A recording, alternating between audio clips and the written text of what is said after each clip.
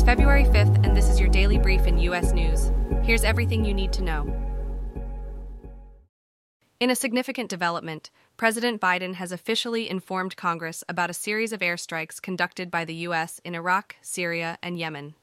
These military actions target Houthi sites and are in direct response to ongoing attacks against U.S. personnel and facilities across the region.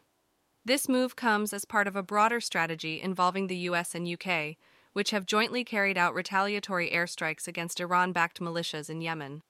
Additionally, the U.S. has launched separate airstrikes in Iraq and Syria following a deadly drone attack in Jordan that resulted in the death of 3 U.S. service members. This escalation of violence with Iran-backed groups has significantly raised concerns about the potential outbreak of a larger war. The recent attack in Jordan marks a grim milestone, being the first instance where American troops have been killed by an enemy drone, amidst over 150 attacks on U.S. forces by various groups. National Security Advisor Jake Sullivan has made it clear that the U.S. retaliation is far from over, with more steps planned to deter Houthi aggression and ensure the safety of commercial shipping in the region.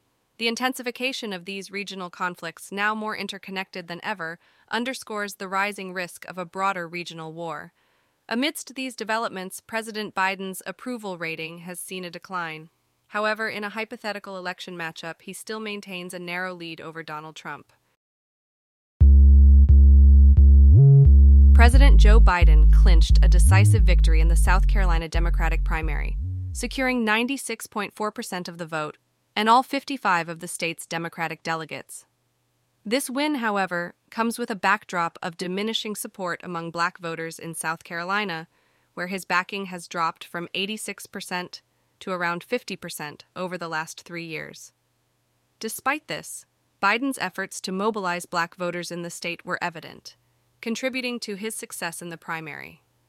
The primary saw Biden facing off against challengers Marianne Williamson and Representative Dean Phillips, with Phillips continuing his critique of Biden's leadership and suggesting a need for new leadership, despite securing less than 2% of the vote. The low voter turnout of approximately 131,000 voters in the primary raises questions about Biden's re-election prospects. Moving on to Nevada, Biden faces the first in the West primaries in a state known for its unpredictable results, due to its transient, working-class, and diverse population. The Democratic National Committee has announced a significant ad buy in Nevada, aiming to boost enthusiasm among minority voters. Here, Biden's campaign is emphasizing the threat posed by Trump to U.S. democracy and its founding values, alongside his achievements in handling the economy. Biden's strategy is not only to secure Nevada, but also to energize the Democratic base in the upcoming primaries in Nevada, Michigan, and on Super Tuesday on March 5th. This approach underscores the importance of these states in Biden's re-election campaign and his efforts to mobilize support across diverse voter demographics. California is currently in the grip of a severe weather event known as a Pineapple Express atmospheric river storm. This phenomenon is bringing with it hurricane-force winds, heavy rainfall, and significant snowfall across the state. The impact of this storm has been substantial, with over 242,000 customers experiencing power outages. The majority of these outages are within the service area of Pacific Gas and Electric. In response to the extreme weather conditions, mandatory evacuations have been ordered in certain areas to ensure resident safety.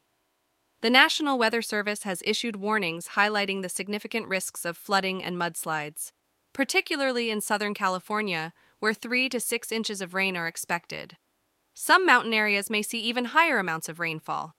The situation is made more precarious by the storm's expected continuation over the coming days. This ongoing threat is compounded by factors such as El Niño and rising sea levels, which could exacerbate the potential for damage. In light of these developments, authorities are urging residents to stay up to date by consulting live weather radar, news broadcasts, and traffic updates to navigate the challenging conditions safely. House Speaker Mike Johnson has announced a pivotal vote scheduled for next week in the House. This vote is for a standalone aid package directed at Israel, amounting to $17.6 billion, notably excluding aid for Ukraine. The essence of this proposed aid package is to bolster Israel's defense capabilities. It encompasses funding for missile defense systems, initiatives to counter short-range threats, procurement of advanced weaponry, and efforts to enhance munitions production. Additionally, it allocates funds for U.S. military operations in the Middle East.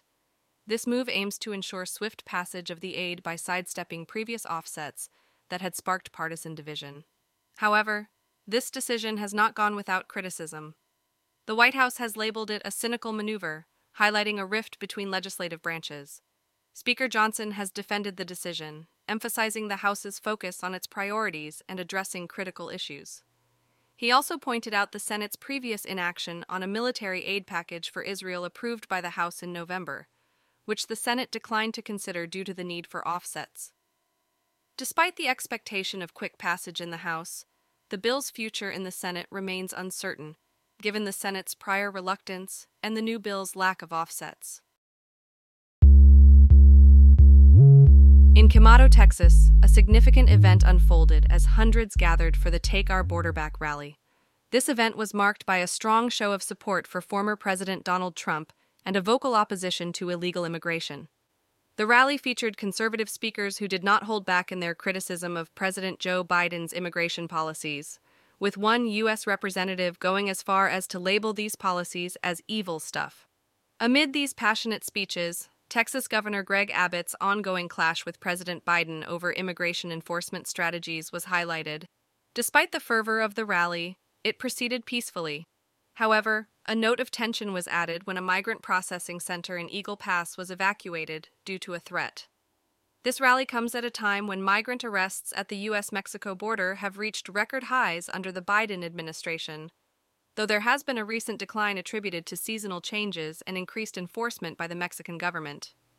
In response to these challenges, President Biden and Mexican President Andrés Manuel López Obrador have committed to joint efforts to combat transnational criminal organizations that fuel illegal immigration.